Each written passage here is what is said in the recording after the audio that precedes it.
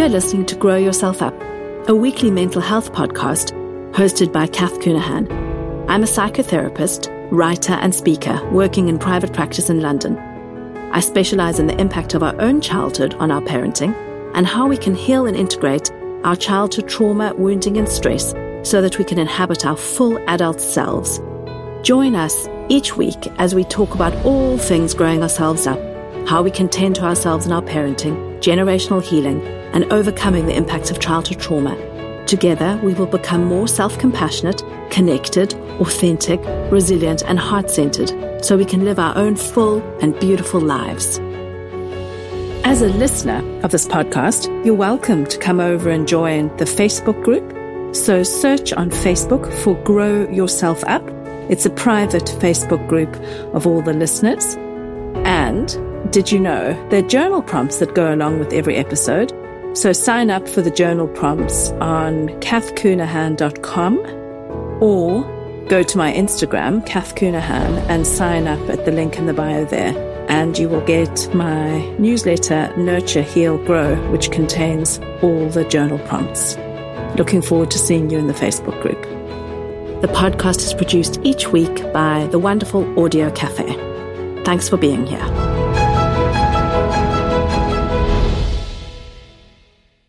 It's episode 49 of Grow Yourself Up, and this week I'm joined by Kendra Wilde. Kendra is a parent wellbeing advocate who uses illustration, podcasting, writing, and workshops to share resilience resources with parents. As a mom of 3 who met burnout close up, she realized the best way to help children is to care for the caregivers. Kendra created Wilde Peace for Parents to help parents feel less alone and more empowered as they navigate the challenges and growth pains of parenting, especially when raising kids who struggle somehow. She draws on lessons from neuroscience, psychology, mindfulness, and lived experience to bolster parent well-being, because that ripples to our kids. She recently launched A Little Easier, which is a 12-episode podcast series that brings together leading experts and real parents who share insights, personal stories, and practical tools to give parents a lift through challenging times. The series takes listeners on a 12-part journey, exploring everything from the complex emotions parents experience when their kids struggle to the nervous system's impact on parenting and what can help us fend off burnout, find a sense of balance, and embrace what is with more compassion and joy. Kendra has an MBA from Harvard Business School and considers these projects, like A Little Easier and Wilde Peace for Parents, the most soul-filling way to give parents the resources she wishes she had. You can find Kendra on Instagram and Facebook at Wilde Peace for Parents and at wildepeace.org. And A Little Easier is available on most podcast platforms. And all of these details will be in the show notes. So Kendra and I took a kind of a winding tour through talking about parenting our kids, and especially if they've got any struggles. And we were vague in some areas, intentionally to protect the privacy of our children. So, yeah, I hope that you get a lot from this episode. Kendra, his children are older than mine, and so it was lovely to hear some of her reflections about how things change and shift, and kind of some tips to comfort ourselves in the earlier years, particularly if you're struggling in any way. Okay, let's get started. So, Kendra, thanks for being here. Thank you for having me. And why don't you tell us a bit about your journey to motherhood, about your children, their ages? You know, how did you come into being in the parenting space? Well, I have 3 boys who are now in their late teens and early 20s. And I had them all in a row, and I was totally ignorant going in. I just thought I wanted my kids to all be close in age so that they could be friends, and so that I would be going through the parenting steps kind of all at the same time. And I had no idea how hard that would actually be. But my sister and I were spaced 6 years apart, and I thought, well, I want more than 2 and closer together. So that's what I did. Wow. So you had 3 young boys, and you were trying to parent 3 young boys. Oh, that must have been a lot. Yeah, it was a lot, only because my only frame of reference was girls. I was raised all around girls. All my cousins in every direction pretty much were girls. And I didn't I didn't really know about boys. And in terms of, like, as you look back on your kind of motherhood journey, because if they are already 20, I know for many of us, motherhood is a massive reorganization, and there's things that we let go of, there's things that we learn, and we change our expectations of ourselves and our children. What's kind of been some of your highlights around, what have you had to let go of? What have you learned? I mean, I know that's a huge question. So yeah, I mean, there's so many directions I could take that. I think the biggest thing is to realize that we don't have control over anyone but ourselves. And I always was a high achiever. I was focused on, I took really great pride in being a hard worker and being constantly productive and to some extent being a perfectionist about all of that. I always wanted to be good at everything I did and always doing too much. And I think when I had kids, I thought, well, that's just one more thing I'll try to do well. But parenting kind of threw that fantasy into disarray because you can't control who you get. You get these children and suddenly everything you thought you knew changes.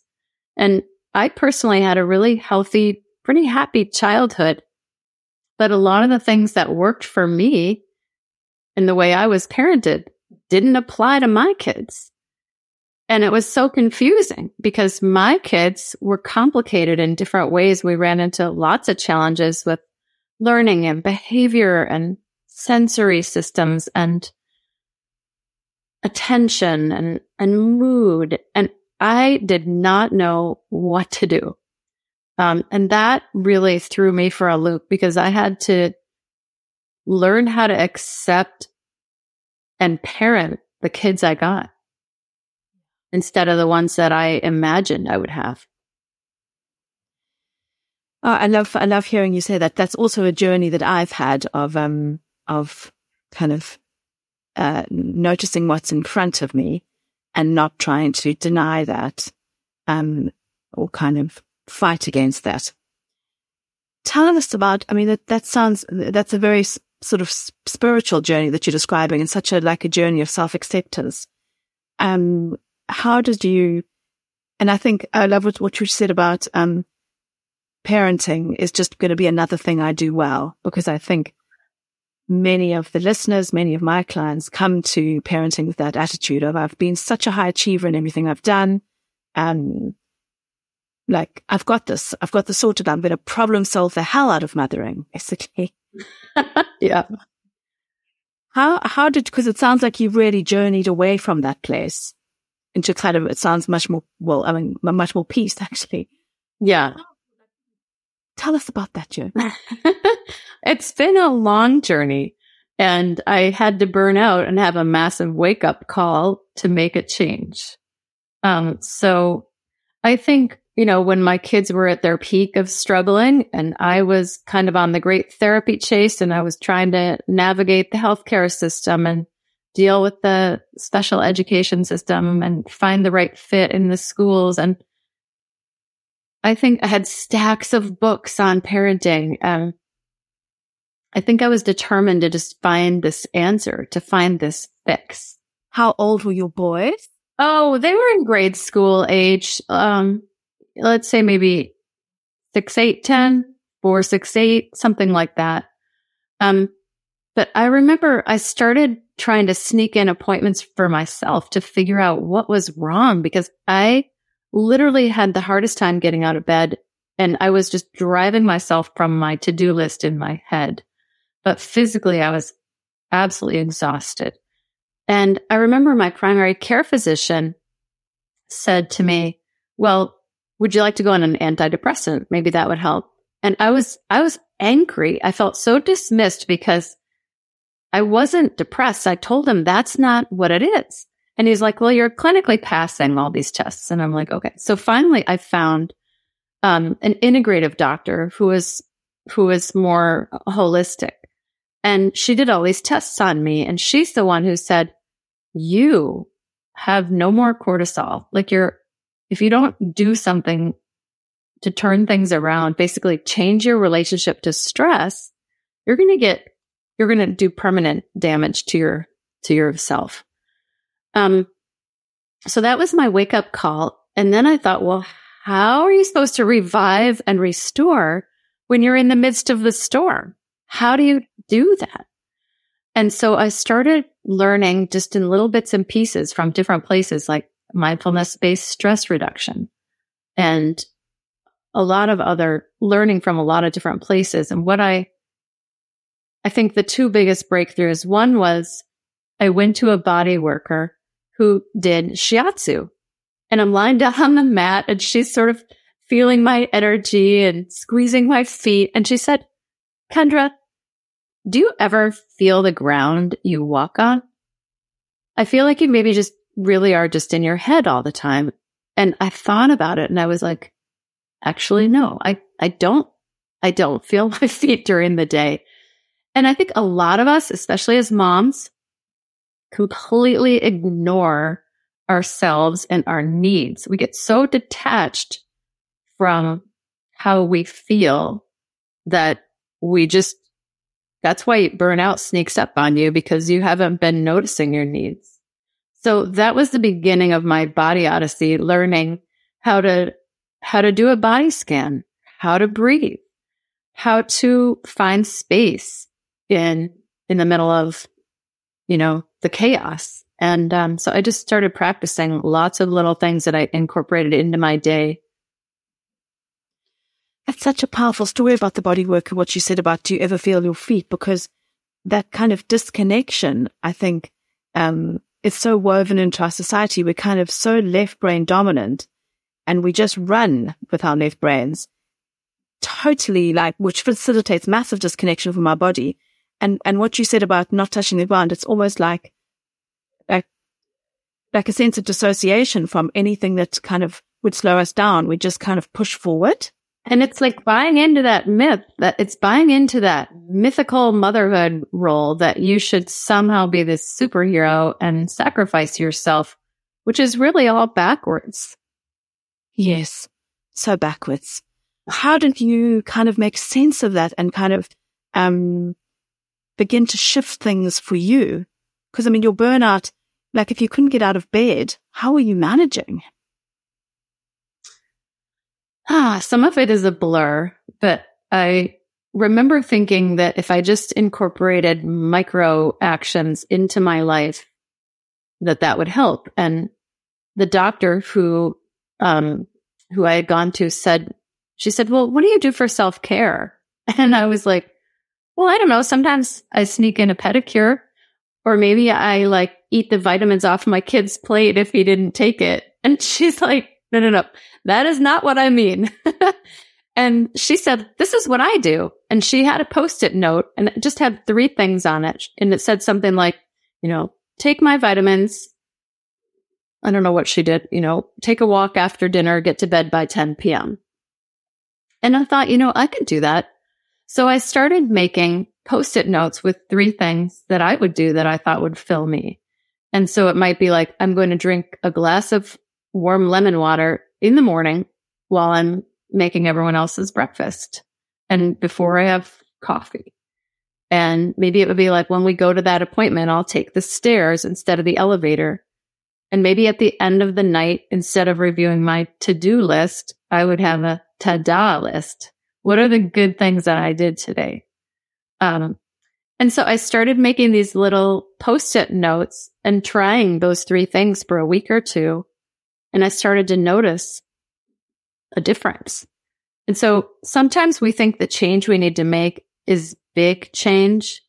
And I actually think the changes on the margins, the little tiny ones, are so much easier to do. And then they build on themselves. They're so much easier to do. And as long as we kind of persist, they're so powerful. And I think that it's interesting you say that, because so many of us, and I include myself in this, want the big grand change, ta-da, everything's changed now. I'm a new person. I'm calmer. My children are better. Anything like that. And we fall for that seductive idea. Maybe it's from diet culture, because there's always that, if you do this, you'll suddenly be thin or something. And actually, we know from all the change research, like what's that book, Atomic Habits, all of those things, if we do those micro changes and we stick to them, even if it might feel boring or like it's not doing anything in the first, 1 week or something, that's how we do things that are sustainable. Mm-hmm. And then those incremental little things make such a huge difference. They really do. And sometimes that's the only thing that's practical, for parents who have so much going on. I love the idea that we should try to slow down and make more space in our lives. And I think one thing I didn't realize is that I really was in survival overdrive all the time. Small things and large things all felt like an emergency. And learning to understand more about what was happening in my nervous system and what was actually setting me off was really helpful. And I took a class online called Mindfulness-Based Emotional Balance. And that was another massive lesson, because I always thought that emotions meant you were weak. Honestly, if you could be a thinker, you were strong. If you were a feeler, you were weak. That was kind of how I was conditioned.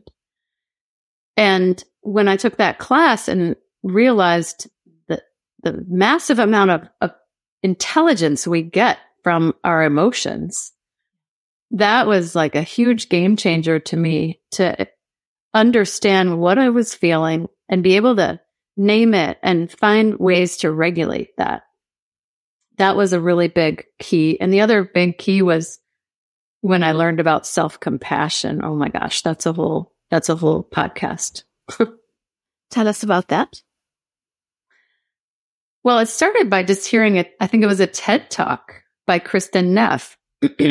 And she was describing, she was one of the, pioneer researchers into self-compassion. And I had always thought, well, if you're hard on yourself, of course, then that would help you buck up and rise to the occasion. Of course. I'm sure that's how I was parented. That was the culture. It is the culture in many ways. And what her research found was that when you're kind to yourself, it actually helps you decompress and de-stress. And that allows you to have access to your higher brain. And then you can co-regulate with your children. You can offer more patience and compassion for everyone else when you start with yourself. So she does break down self-compassion into 3 components. I don't want to go into the whole lecture, but the 3 components are like mindfulness, common humanity, and self-kindness. And so I made up a little motto based on those 3 things. This is hard. I'm doing my best. I'm a good mom. And that felt really weird to do, but whenever I was absolutely like if one of my kids was having a massive meltdown, I would just stop and think about that Kristen Neff lecture, and I would say to myself, this is hard. I could use a lot of expletives too, but this is hard. I'm doing my best with what I know right now. I'm doing everything I can. And I'm a good mom. And even if I didn't believe I was a good mom, it opened the door to changing the way I thought about everything. And it shifted my capacity in so many ways. And I started to notice that I was being driven by an inner critic. And the more I tried to notice like what that inner critic was saying, I was really shocked, because Kristen Neff again says, treat yourself the way you would treat a good friend. And when I was noticing what I say to myself, I would never say those things to my friend. Wow, you should be doing this and you should be doing that. And you should be able to keep the house perfectly spotless. And you should be able to cook fresh meals for the kids. And you should be able to find just the right school and program for each one of your kids. And you should be able to have a career, and you should look good and be fit. And oh my God, those jeans are tight. If you allow that voice to take over, you'll be miserable and you won't be able to be present for your kids. Yeah, it's funny because in the drive to think we're making ourselves a better mom with the relentless beating ourselves up, we completely take ourselves away from being good enough and being actually with them and present. I think that's such an important thing you've just highlighted there. And how did you, I think that I love what you shared about having access to our feelings, because I think so many people, that's part of the way they grew up, that emotions are weak. And really, they're like electrical impulses in our bodies, information from our nervous system guiding us how to act. And it's so useful when we reframe away from that. It's not weakness. It's in fact, you get so much like flexible power when you're in connection with your emotions and you allow your feelings. And I think so much of I love your motto as well, because in that you've allowed that it's hard, because so many of us struggle with, why do I find this so hard? Yeah. Mm-hmm. And so just allowing and acknowledging the hardness. It's not because we're defective that it's hard. It's because it's hard. Yeah.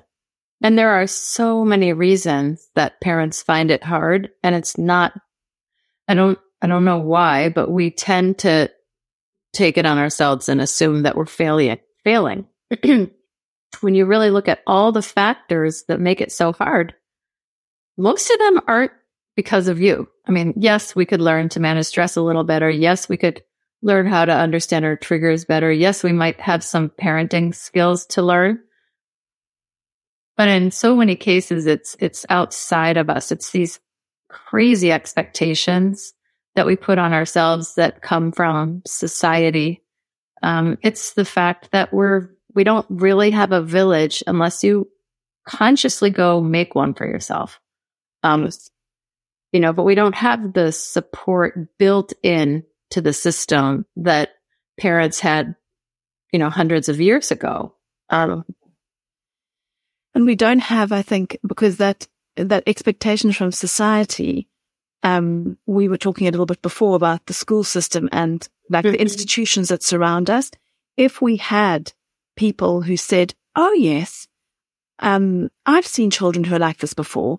Here's a lovely school for them. Or this is the way we help them with whatever their particular issues are. Or my children have got some sensory things. Or if they said, oh yes, we've got like some helpful ways to help them regulate their sensory system or integrate some of this, in the class, we can take care of that.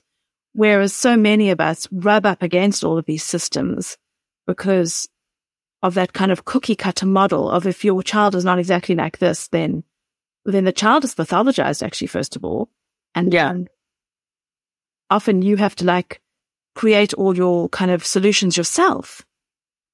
Yeah. And I think one sad thing about this pathologizing culture that we have is that when we label a child, that was supposed to be just a shorthand, I guess, for professionals or anyone to begin to understand what they're looking for. But what happens is it makes kids feel like they're broken and that they're not good enough, and it makes parents go down this fix-it path of, what are all the things I need to do to somehow right the situation? And so that I think is a problem in itself. And I agree with you that, the schools and the healthcare system have all gotten so complicated that it makes life really hard for us parents when we're just trying to get some support. We touched on earlier about that journey of loving and parenting and accepting the children that we have in front of us, and how that's a kind of a process. You mentioned that you had to sort of burn out to come to a place of acceptance. How did you, because I think that you talked about having a different relationship to stress and having these micro self-care practices, but how did you kind of tend to yourself emotionally in the kind of the pain that you might have felt with this? How did you traverse that terrain? Yeah, I'm trying to think. I think I read a book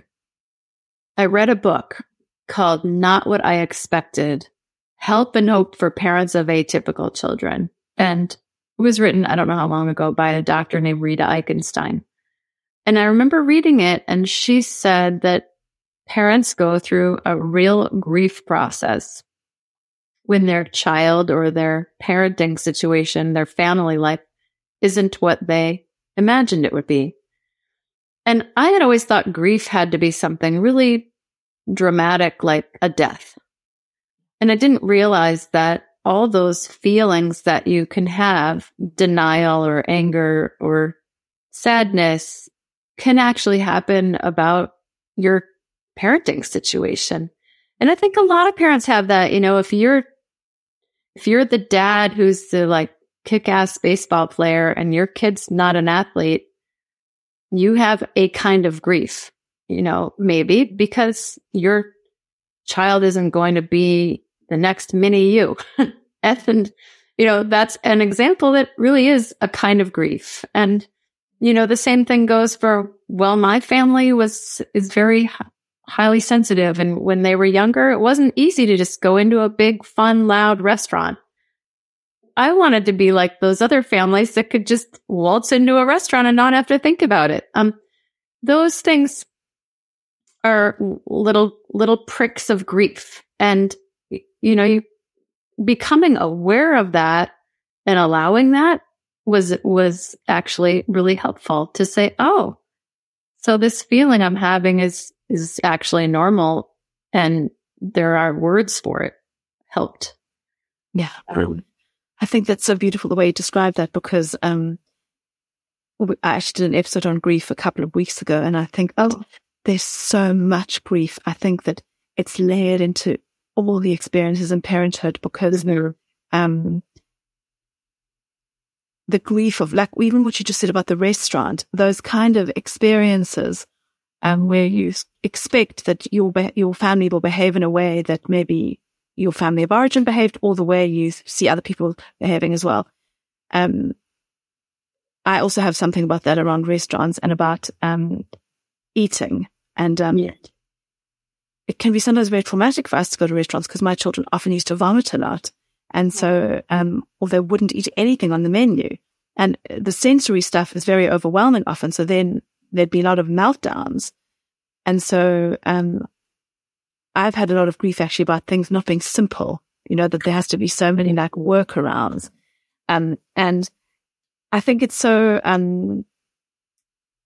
important to really get to know the intricacies of our own story, because we all have different grief. We all have different, like lots of people say to me, I'm so lucky to have got twins.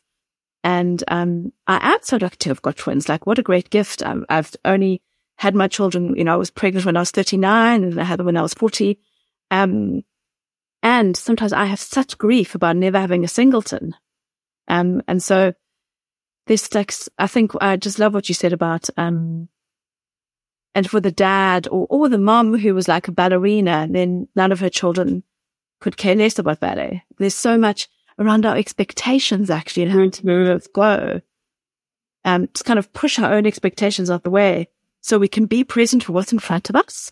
Yeah. And I think sometimes when we are able to just look at this beautiful, incredible human in front of us and think about what it feels like to be them, and understand what their interests and what lights them up, what are their gifts, what are their interests, and try to really engage and work with them to find fulfillment there, instead of trying to push them to do and be the way we thought they should be.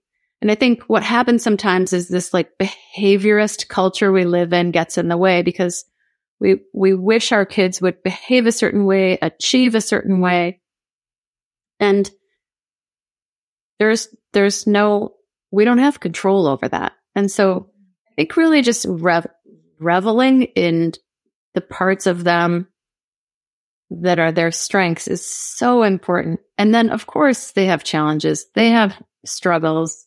They have weaknesses. And you look at those too, and just instead of letting those take the lead, find ways to channel the positive stuff to help support the challenges, or find ways to accommodate the challenges to help them do the things they care about. But if we're just constantly like looking at all their problems. You'd go into a teacher's meeting and everyone talks about all the behavior problems. And then you just feel so much shame about it. And you wish you could just change that. They feel that. They feel that instead of working and swimming along with them, that we're fighting fundamentally who they are. And that doesn't feel good for them or us. Yeah, you're so right. And what you just said about they feel, they definitely feel and process for us if we're not acknowledging stuff. And I think it's Gabor Mate who's got an equation that says we have to keep the waters of our subconscious clear because our children are always swimming around there.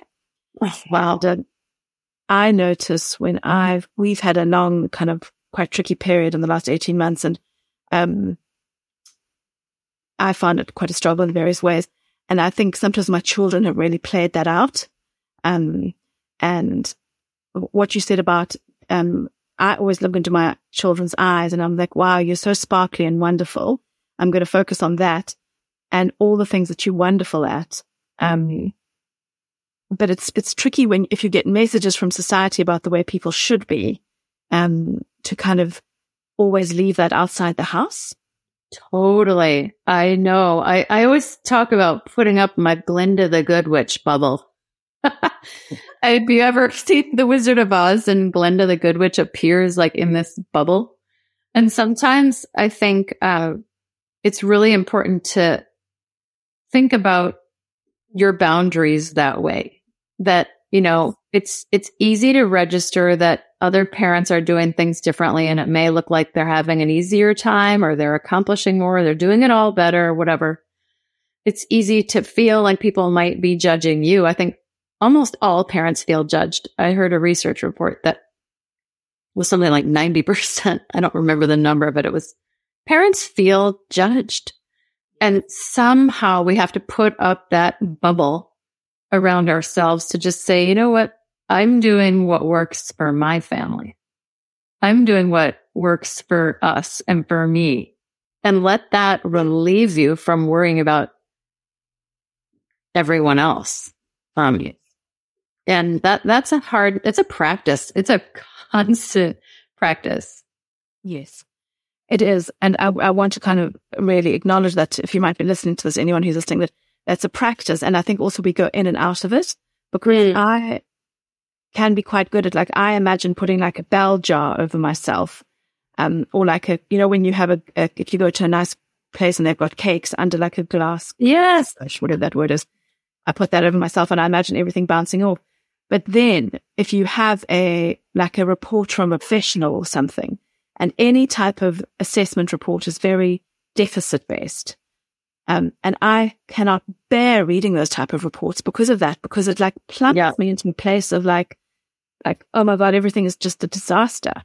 And so then you have to kind of really work to get back to that place of, okay, this is loving and wonderful. We have these beautiful people in front of us, and what that person with their deficits, with their focus on deficits said is not the truth of the situation, because the truth is always shifting anyway. Yeah. And depending on our lens, the truth can be totally different. So I look back at myself as a young mother, and those people had more impact on me than they do now.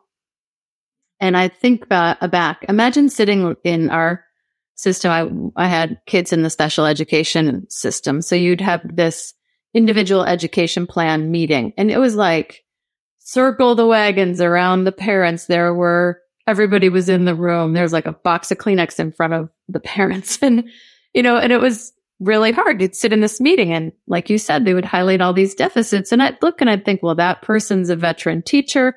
That person is a psychologist. That's an occupational therapist. All these people know more than I know. So they must be right. And we have to remember that as parents, we know our kids. We're an expert too. You are an expert on your own children. And, if people come in and they lead with all the flaws and negativity, and if they come in and they're prescribing something you don't think is a good idea, I don't just mean medication, but an approach. Yeah. I think we really need to trust and believe in our own gut and expertise. open up and listen to them, but also don't dismiss yourself in the mix. So I think I've gotten a lot more confidence over time in believing that I also know. And we do need to kind of tune into ourselves. I don't know. I didn't even mean to go off on that tangent, but it kind of got me passionate. I love that example that you shared, because I think that it's so true, because we can take what someone says with their professional expertise and very behaviorist. So many of these approaches are so behaviorist, with no understanding of the nervous system, no understanding of things like primitive reflexes, no understanding of like food sensitivities or environmental toxins or heavy metals or, such a huge variety of metabolic disorders or, such a huge variety of things are often contributing to these things. And then we kind of go down that path. I love what you said. You said the therapy chase, of like, I'm going to fix you. I'm never quite sure. Sometimes when I'm on a fixing route, I'm thinking like, what am I actually trying to get to? But I have definitely done that route. And then my husband was reading a book. I can't even remember what book it was. I might try and find it to put in the show notes, but he was reading a book talking about, they did research on children and parents and teachers, where they said to the teachers of a group of children, just kind of random children they picked, these children are really gifted. Mm. And they said to the parents, these children are really gifted. And there was nothing different about the children. They may or may not have had different needs, or, they were just, this is what they said. And so then the parents really invested in those children. The teachers really invested thinking this. And those children performed so much better because they felt really seen and, they had this kind of love and attention. And I often think that like all children are gifted, really, in that, like everyone in their own way. But anyone who is slightly different in any way is marked somehow. And what you said about the children feel that, I feel so passionately about that. And I'm not trying to go into a discussion about diagnosis or not diagnosis or labels or not labels, because lots of people find labels useful. But in terms of how our children feel about themselves, it's like we are their greatest advocates. I feel like I've gone down a massive rabbit hole now. Yeah, no, it's really interesting. But I guess if we wrap up this subject, it's really just that being aware of our own beliefs about our children. If we believe in them and swim along with them instead of fighting against their essence, it's actually going to feel a lot better for them and be a lot easier for us. And I was thinking just also about like turning around and looking at our own strengths. Another thing that helped me was learning about my character strengths. Because it's really, again, it's kind of easy to do the comparison trap and be like, oh, that mom is such a good birthday party planner. And that mom's always dressed so beautifully. And that one always makes the best, whatever.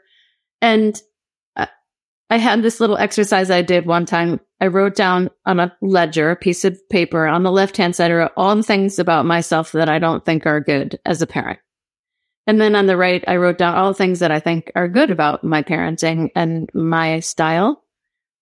And then I took the piece of paper and I ripped it in half and I crumbled up the negatives and I threw it in the trash and I put the positives up on a board. And I thought, I'm going to focus on those. That's the kind of parent I am. And that really helped, focusing on our strengths instead of all of our shortcomings is really helpful as a parent too. You might be like, okay, I don't bake the most beautiful cakes. In fact, I buy one, but I'm really good at being creative and we do cool art projects at our house, or I know a lot about nature and I've gotten all the kids in the neighborhood go outside at my house because we find all the coolest bugs in the backyard. Whatever it is, let that be your trademark thing. You don't have to be all the things. And I think, yes, that's just such a wonderful example, because we tend to focus much more on the negative without ever celebrating the positive. Yeah. And in some sense, we grow the negative then because we're always focusing on it and never giving ourselves any compassion or like self-celebration about what we're good at. And when we like from a mood point of view and kind of what we're trying to bring into our energy field point of view, focusing on the positives helps us be present so much better. It's almost too simple, I think. It really is. Yeah. I like how you say it. Self-compassion and celebrating our strengths are really helpful. Yeah, so helpful. And I want to hear a little bit more about the burnout.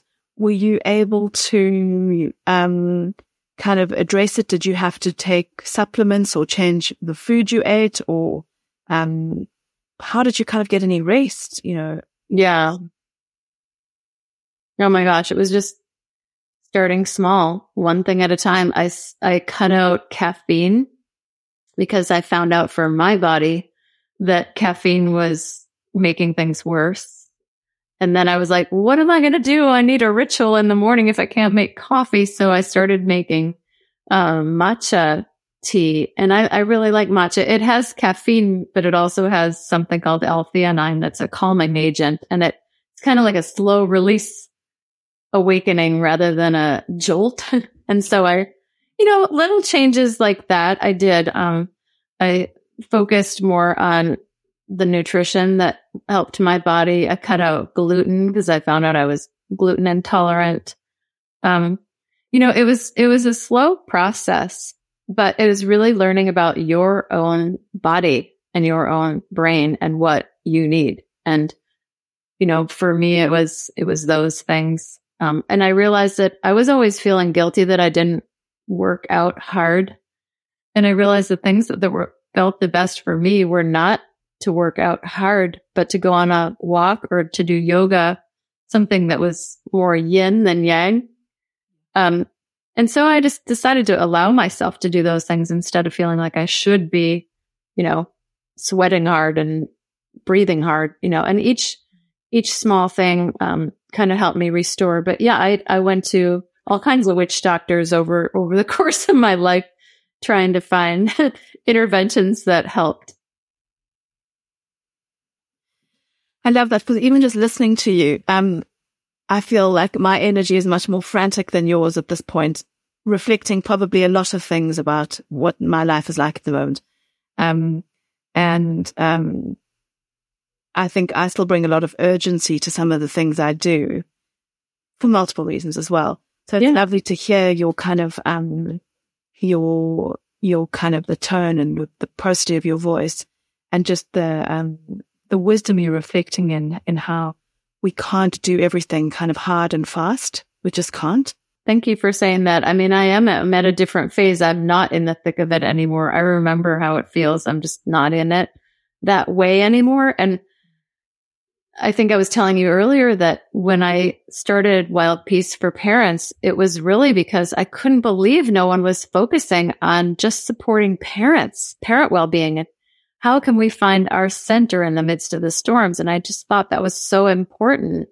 And then I thought, well, I just released this podcast a little easier because I still think in general, when I kind of look out in the world at Instagram or the books that are being published, it's a lot of parenting advice. It's a lot of what to do, how to do it. And even though it can be incredibly helpful and it's all well-meaning, it often leaves the very last chapter to say, oh, and take care of yourself too. Or if it's conscious parenting, it is a deep dive into understanding more about ourselves too. But I think in general, it feels like more work and more to do, and it makes us feel even less. So anyway, I wanted to create a little easier this podcast just because I wanted to focus on the parents themselves. And it is aimed mostly at parents who have kids who struggle with invisible challenges, but it could benefit anyone. And I talked to so many parents, and I think hearing from other parents and realizing that they're all struggling in their own way, they just don't share it. And it reminded me of that quote of like, wait, you too? I thought it was just me. And that's incredibly reassuring to know how many parents are going through similar stressors and challenges. You're really not alone. And I also wanted to have parents realize that there are lots of different tools and practices and mindset shifts that we can learn about and take in a very holistic way, to find the thing that fits you and your nervous system, your brain and body, your wiring, and your life, your resources. I think in some sense, I mean, with Grow Yourself Up, it's sort of dual in that it is very much focused on us as parents, so that we tend to ourselves. And there's also an aspect of generational healing so that we can shift things. But when I sort of started off in this, when I used to read I don't think I've ever actually finished a conscious parenting book in total, or any of those books. Because I was always like reading, I remember reading one of Dan Siegel's books, one of the ones he wrote was Tina Payne Bryson. Maybe it was The Whole Brain Child. Or the other one, No Drama Discipline, maybe that one. And I remember thinking, this is so hard. And none of the writers go, like, this presupposes that your own nervous system will be flexible enough to cope with all of this, like, huge, like outrage from your children or whatever's going on. There is nothing about tending to ourselves and how hard that would be, and the shame that we would feel when we can't do that. And that's some of the stuff that I kind of want to tend to more, that we need so much love and support. We are everything, basically, as in the parents. I love that you turn the lens that way. It's interesting because parents don't really want to turn the lens on ourselves. It's a lot easier to just assume there's some recipe we could follow to raise our kids and not have to turn the lens on ourselves. But yeah, the reality is when you actually do kind of focus more on yourself, the outcomes are better for everyone. We just have to, sometimes it takes a while to realize that. Yes. Yeah. And we also probably go in and out of realizing that. I'm conscious of the time, Kendra. Okay. We've gone on like such a lovely winding road with so much wisdom from you. What other things would you like to share that you think will be useful? Anything? I don't know. I think we covered so much. I really think letting go of what you thought parenting should be like, who your kids should be, how you should be, is a really crucial thing. And it starts with nurturing yourself and tuning into your own needs and your own nervous system so that you can find that balance to then be able to have the space to greet the child you have, to embrace the child you have. I think that's a really big thing. Self-compassion is game-changing. And I think that, wellness in general is a daily habit. I'll tell one quick metaphor that I love. One of the people I interviewed for A Little Easier is a therapist. She's worked with 5 generations of families. And she described mental health to me as, she was from, I want to say, North Carolina originally, where they have a lot of, where was she from? Rivers with shoals, lots of rocks and places you could get caught up on shores. And she said, navigating, mental wellness is like being in a boat on one of these rivers. And sometimes the current pushes you over into the shoals and you hit some rocks and you need to paddle harder to try to get back to the middle. And sometimes that's more or less extreme. Sometimes your boat is dragging over in the shoals for a long time. And the goal is always to try to find ways to navigate to get yourself back to the middle.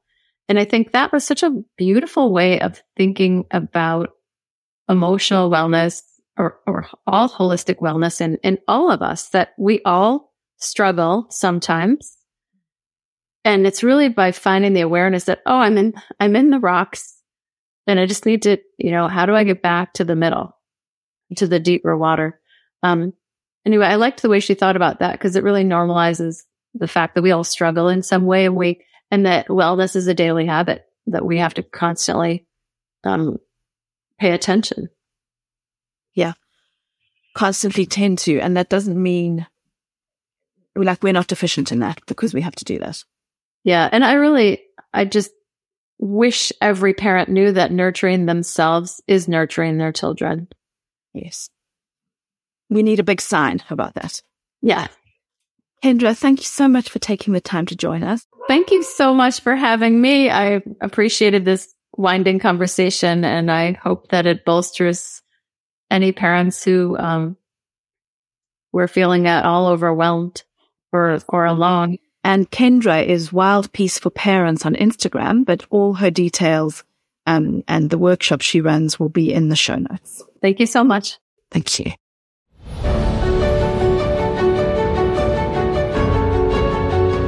You've been listening to Grow Yourself Up, hosted by Kath Cunahan. We'll be back next week with a new episode supporting you to better understand and tend to yourself for more heart-centered, connected, authentic, and resilient living.